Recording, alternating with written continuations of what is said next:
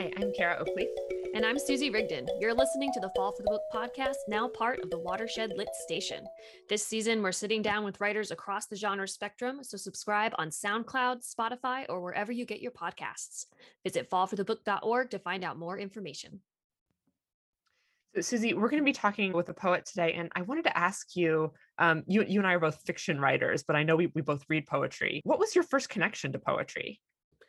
So, my embarrassing story that my mother likes to tell everyone is that in the car, in the back seat on the way to preschool one day, I just announced to her, Mommy, I feel a poem coming on. And I just recited this poem out of nowhere, and she wrote it down, and it's somewhere in our house. So that's embarrassing, but it happened. But I kind of fell out of poetry for a long time. Like you said, I mostly wrote fiction, maybe a little bit of nonfiction. And so it wasn't until relatively recently, like getting even out of college, that I found some narrative poetry that really drew me in. And one of those was actually a Fall for the Book author, Molly McCulley Brown, her collection, The Virginia State Colony for Epileptics and Feeble-Minded. And she just brought these women in this very real colony, not that far from George Mason, to life and their struggles. That just really hit me. And then Ilya Kaminsky's Deaf Republic. I know I mentioned that before in the podcast, but there's a reason. It just punches me right in the gut. It's beautiful. It's powerful. It's doing something innovative with sign language. So I think I'm really drawn to the narrative poetry, which I think speaks to me being a fiction writer. How about you? Yeah. I'm kind of similar to you. I remember really enjoying poetry as a young kid, and then became more and more intimidated by it when I was a student and when I was older. And then I think I found my way back to it because of being in a writing program and meeting other poets when they started publishing their work.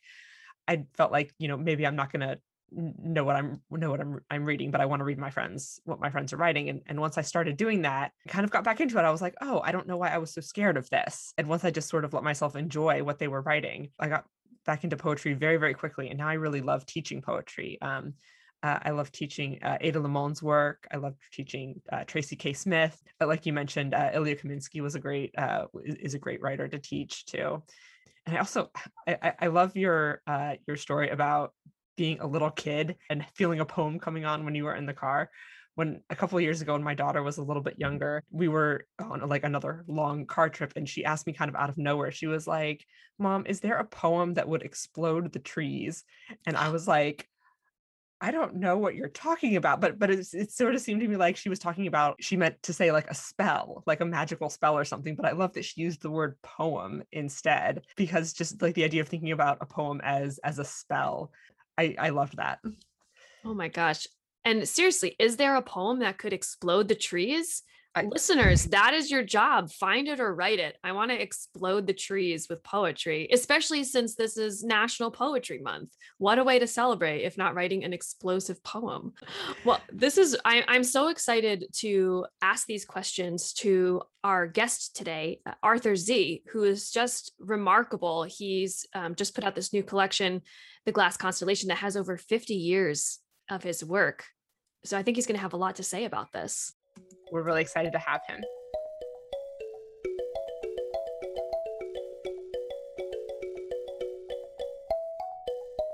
Arthur Z has published 10 books of poetry, including Sightlines, which received the 2019 National Book Award for Poetry, and The Glass Constellation, which includes new and collected poems.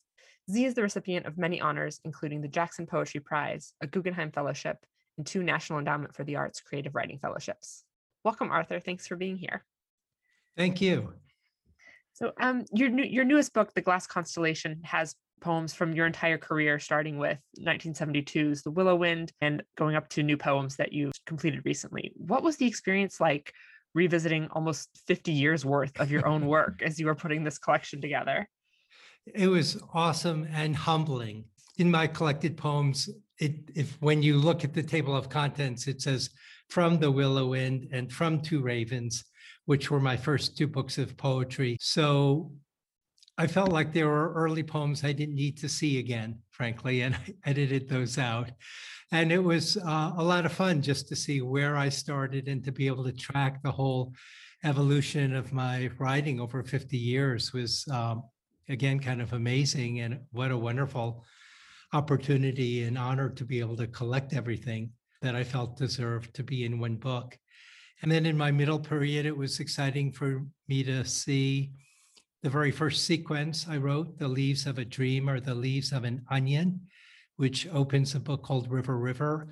And then to see how I evolved into some of those extended sequences in following books. And then it was interesting for me to see in the last two books, Compass Rose and Sightlines, how instead of putting a book together with sections, I devised different interludes. So Compass Rose has one poem that is interleaved or interspersed throughout the book. And Sightlines has these one-liners like haikus or non sequiturs that go between the poems, but then they all join up in the title poem. So again, it was really wonderful for me to see the evolution of my own work. And lastly, when I assembled the section of new poems, which has a title, The White Orchard, I felt really good in the sense that I could see certain themes and obsessions that I've carried over the course of my writing career. But I could also see that I was not repeating myself, that I was still trying to write different kinds of poems. So I felt heartened and humbled at the end to sort of see this is where I've gotten to. So you've already mentioned that you decided to cut out a few of those early poems you didn't want to see again. How did you, besides those, did you revise any poems that came out in previous collections? How did you choose between what made the cut and what didn't? Thanks. Another great question. I guess I want to start by saying I did a number of revisions on existing poems that I thought were complete and that I was satisfied with. But interestingly, over time, I remember at different readings, people coming up to me and correcting me about certain things. So these esoteric details are not going to be maybe important for a first-time reader of my poetry. But for instance, I remember years ago at New Mexico State University, I read the opening poem before completion. And a fly fisherman came up to me afterwards and he said, "Arthur, you have dragonflies folding their wings. Dragonflies cannot fold their wings. Damselflies can fold their wings." And I thought, oh, I will remember that if I ever do a new and collected and get to make certain factual revisions that are more, accurate to the world, I will do that. So in fact, I made a change like that. There's a poem much later called The Flower Path, which is set in Kyoto, Japan. And I misremembered the spatial orientation of the statues. And someone from Kyoto Journal wrote me and said, "I really love this poem, Arthur, but I think you've got the Guanyin, the Kannon statues looking in the wrong direction, or you've described it in the opposite direction. And maybe that's poetic license." I thought again, oh, if I ever get the chance to do a collected, I will revise that and just reorganize the spatial orientation so it's true to life, so it's accurate. So there are those kinds of revisions. There are other revisions where I felt like sometimes a poem maybe went on a little too long, and I just snipped the ending and trusted that that would work. And then in the early poems, there were just some poems that I felt were rather clunky, that didn't work very well, and that there were isolated moments that were good, but I couldn't really stand by them. So I just thought, I will weed these out. On the other hand, with those early poems, I included a few unusual shape poems that I decided, even though I didn't really follow that in the course of my career, at that time, they were worth including because they showed the kind of formal range and experimentation that I was doing very early. So there's a poem called No Hieroglyphics in the Shape of an Hourglass. And I remember someone saying to me years and years ago, "Arthur, that's such a cheap trick to do a visual image like that." And I thought, well, there is poetic precedent for it, from George Herbert's Easter Wings to Dylan Thomas to Apollinaire. And I thought, I'm going to include these just because they are part of the arc of my work. And talking about that, you do use a really big variety of structures and forms in your work. Can you talk a little bit about maybe some of the challenges you've set for yourself in using form and structure and including, invented structure as well? Thanks. That's another wonderful question. I think very early on, I tried to use the standard Western forms. So for instance, in a book called Two Ravens, my second book, there are two 14-line poems, The Taoist Painter and He Will Come to My Funeral with a White Flower. Both of those poems are 14 lines. I was thinking of a sonnet structure, but they don't have the normal rhyme scheme that you would find in a sonnet from the English tradition. I just found that writing, for me, with rhymes in English with that kind of pattern was like writing with handcuffs.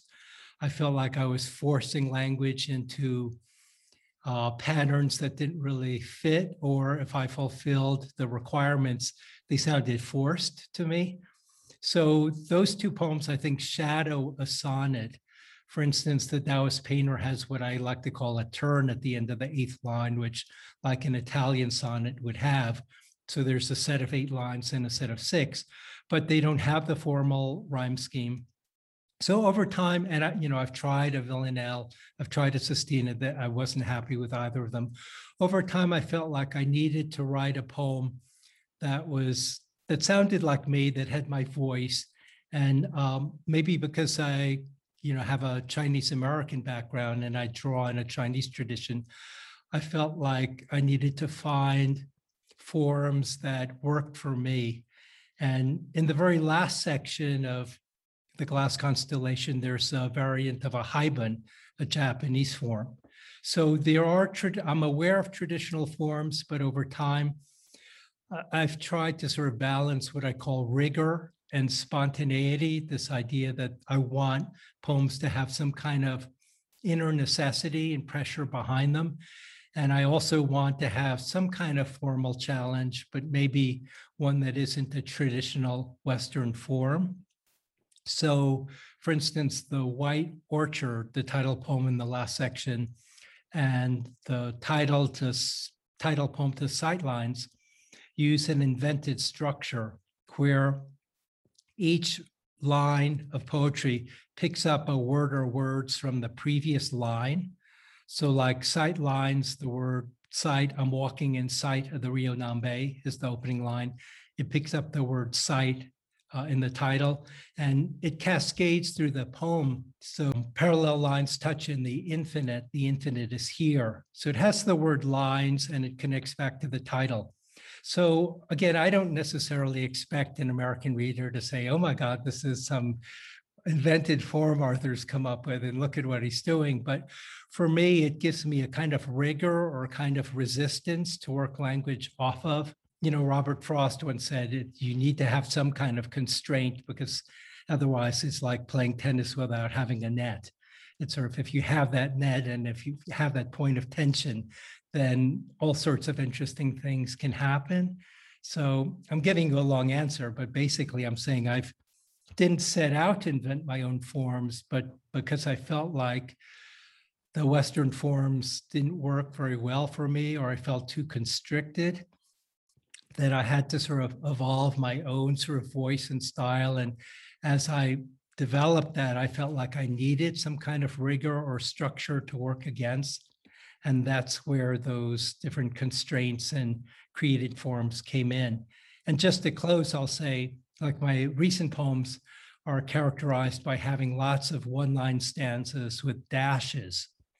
And that form appeals to me because each line has its own integrity. It's like a one-line haiku that exists as a microcosm. But if I can assemble 10 or 15 or 20 of them, then the possibilities of juxtaposition, of moving one line against the other, which comes out of ancient Chinese poetry, that allows me to create different worlds and resonances.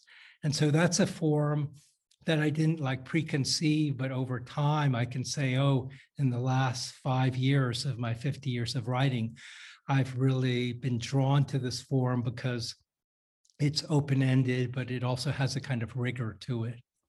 I love this idea of rigor and spontaneity working together. So it sounds like with certain forms, you went into a poem kind of with that idea. You wanted to play with a certain structure. But is that always the case? It sounds like certain forms haven't worked out for you, like you said. So how do you know what the right form is for a poem? Another wonderful question. I think I can't intellectually know ahead of time what the form is going to be, or if I do try to write that way, they're usually not very successful because I find myself, again, hindered or confined by the expectation or preconception of what that form should be. And so it's kind of like, for me, the way a poem starts can be very mysterious. It can be an image, it could be a musical phrase, it could be something, just a phrase I don't quite understand. But to me, it's organic. It's like a seed that grows, and I have to nourish it. And if I know too soon where the poem is going, that's bad because I'm in too much control. And so I tend to write sloppily, making a mess of things, writing phrases. And then as the poem grows, I can start to see certain phrases that interest me and certain images or things I don't quite understand. And as that grows, I can begin to see kind of a structure. I can say that at this point, sometimes I'll write a poem and then I'll say, oh, that's just the beginning.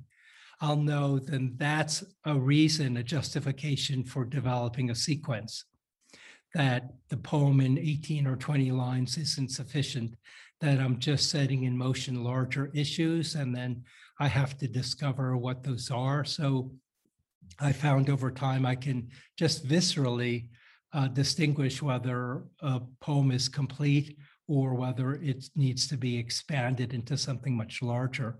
But again, to find the organization of a sequence isn't that easy. Usually I write 4 or 5 sections, and then I start to think about the structure, and is there some kind of through line? Is there some kind of thematic thread?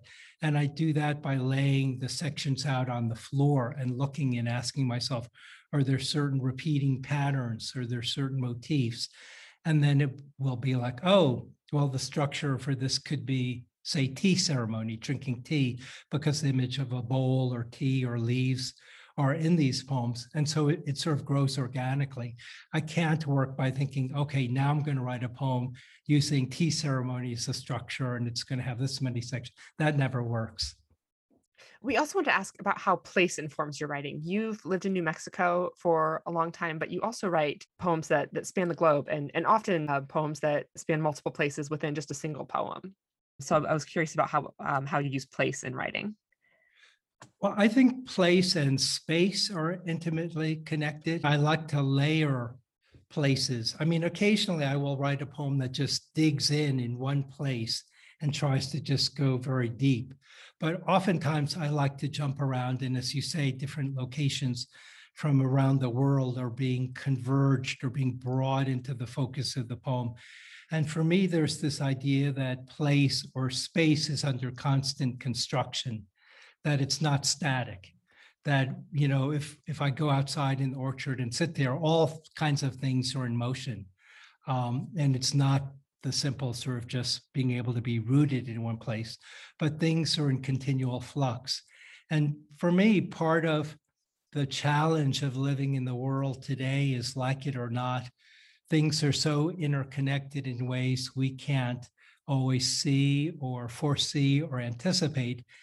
I'm not just talking about the internet, but, you know, in contemporary physics, there's this idea of the butterfly effect, that a butterfly flapping its wings off the coast of the Yucatan can be related to a tsunami off the coast of Japan. That something very small can create resonances that become very large. And so I find myself endlessly fascinated with how we can glimpse sort of pieces of this larger vision, but maybe only the divine gets to see it all, that as limited human beings, we see glimmering shards, we see pieces of this larger cosmos at work. And for me, place and the layering of place has to do with different worlds where maybe simultaneous things are going on, and it's not overtly stated. So a reader does have to stretch a little bit sometimes, but there are reasons or rationales for why these different worlds are being brought into collision and into the attention for a reader to have to grapple with. Oh, wow. I found your description along with what you're just saying, I found your description of your writing process is so recognizable. I am not very good at writing poetry. I'm a fiction writer, but and I'm sure Kara have laid out our pieces and have looked at the strings between it and everything. And so that was really wonderful. And this makes me think, Kara and I both teach at George Mason University, and a number of our students are most intimidated by poetry. And I found in the past was, you know, because it might feel a little unfamiliar for them. So how how do you recommend that students or people who are new to poetry or want to get into poetry but are a little nervous can kind of get past that and open themselves up to really experiencing it? Thanks. I'm going to give you another long answer. I hope that's Excellent. okay. Yes. In public school and junior high school, poetry was my worst subject. And I remember cringing, being terrified in junior high school when the English teacher said, okay, now write, and you have like 45 minutes, write an essay on the hidden meaning of the albatross in Coleridge's Rime of the Ancient Mariner.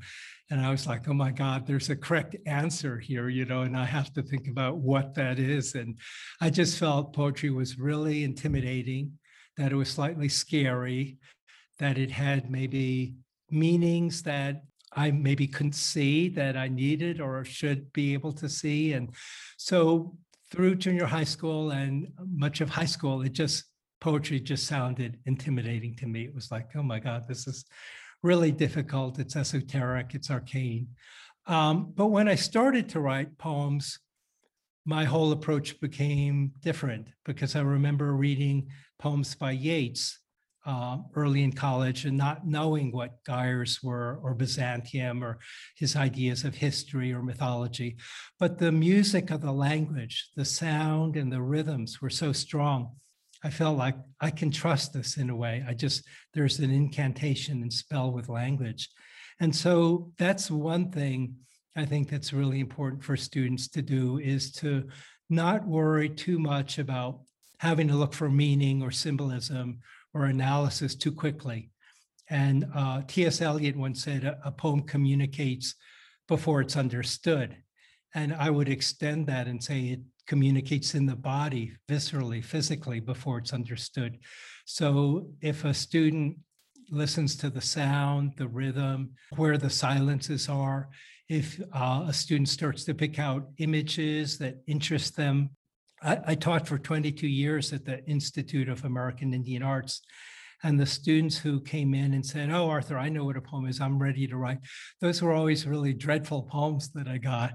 And I discovered if I did things like, okay, I'm gonna trick the students into writing poems without their realizing it, I got some really fascinating results. So I would do things like, imagine you're going into a hardware store, write down all the physical tools you would see. And then I would take a found text and read, and I would just say, write down any word whose sound interests you. And then I would have the students connect between the words that they like the sound of to physical objects and create phrases. Suddenly it was like these astonishing, startling poems started to come out. And I thought, oh, as a teacher, this is a lesson for me. If I just let the students write what they think is a poem, I get very derivative, predictable stuff. But if I set something up where they don't quite know what's going on and they're just exploring from one stage to the other, there's that imaginative play and all sorts of discoveries can happen. So to apply that to how students should approach poetry, sometimes I think it's best to tell the students, again, don't worry too much about the larger meaning or symbolism, but look at phrases that really interest you, that have what I call heat or light, that have some life force to them. Think about what those phrases are and what's happening with that in the poem, and how is the sound and the rhythm. So it's sort of like working piecemeal, working around the sort of barricade that is erected, I think, by a lot of teaching of poetry, where students are taught, oh, poetry is going to be difficult. You're going to have to look for a certain interpretation, a certain meaning, and that's acceptable. But to sort of take that all apart and to sort of get more physically in the language, then I think there can be a lot of excitement and surprise and wonderful conversations. I love that. I feel like getting rid of the idea that they have to find a hidden meaning is like always the first step to take with students, and they're so much more receptive when they can just start with what's in front of you. Let's work with Right, that first. absolutely. Yeah. Yeah. I also wanted to ask about the idea of poetry in public life as well, beyond students and everything. You've served as chancellor for the Academy of American Poets, and you were also the first poet laureate for the city of Santa Fe. What role do you think poetry plays in public life? I think poetry plays an important role in public life. I guess I want to start by saying, personalizing it in my own family. My older brother's a doctor. His three sons are, one's a doctor, one's a hedge fund trader, one's a scientist. They're not coming from poetic backgrounds. But one thing that really interests me about the role of poetry is when each of my older brother's sons got married, they contacted me and said, Arthur, we have to have a poem for the wedding. We cannot have a wedding without a poem. And I thought that was so interesting that there was this need, and there is this need for at certain key places in one's life, weddings, funerals, moments of transition, people turn to poetry. And there's something about the grace and elegance of language, the compression, almost a kind of ceremony or accent that people who normally don't read poetry find that intense need for a poem. So that really interests me that that role is there. And of course, you can say Amanda Gorman with Biden's inauguration, that was a very public display of a role of a poem. I think poetry has a really important role to play publicly. It varies from country to country. So I'm not going to go into like the role of poetry in China because that becomes a whole very different thing.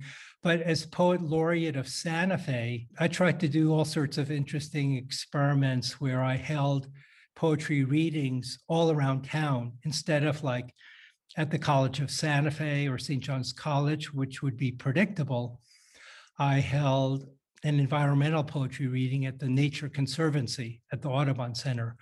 I took the historic Palace of the Governors, which was the old Capitol in Santa Fe, New Mexico, and I invited poets to read poems based on important places around the world they had visited and written poems to.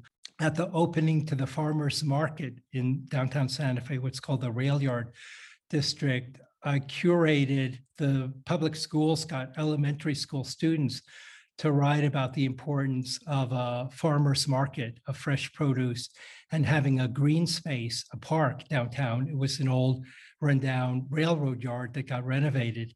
And one of the things I loved as being City of Santa Fe Poet Laureate was then curating the poems, publishing them in the newspaper, overseeing the publication of a book by elementary school students. And then they read at the opening of the farmers market. And there were a couple hundred people there who normally wouldn't go to poetry reading, who just loved it. So I think it's an area that isn't really fully tapped. I think there is a need for it.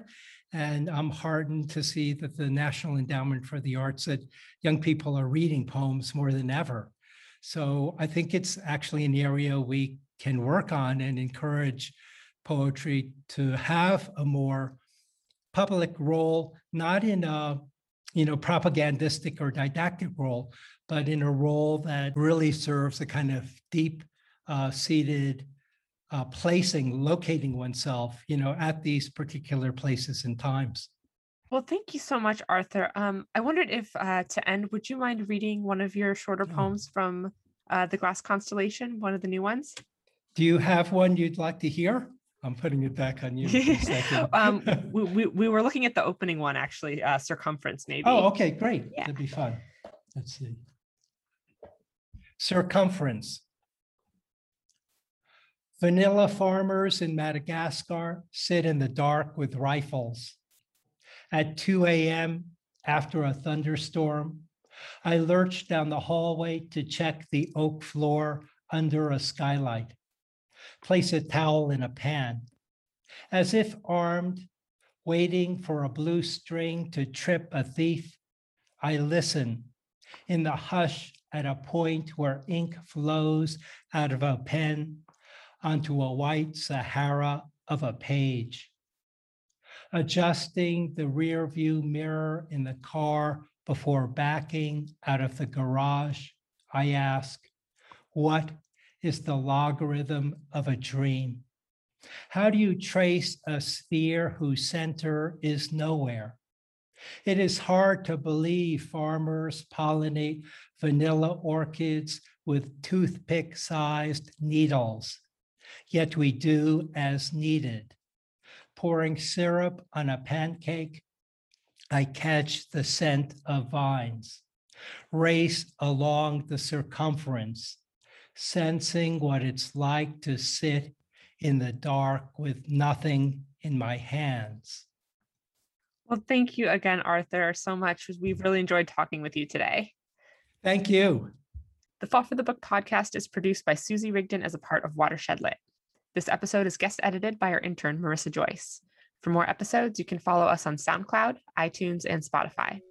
Fall for the Book is a nonprofit literary arts organization, and you can find more information about our programs and events at fallforthebook.org. Read on.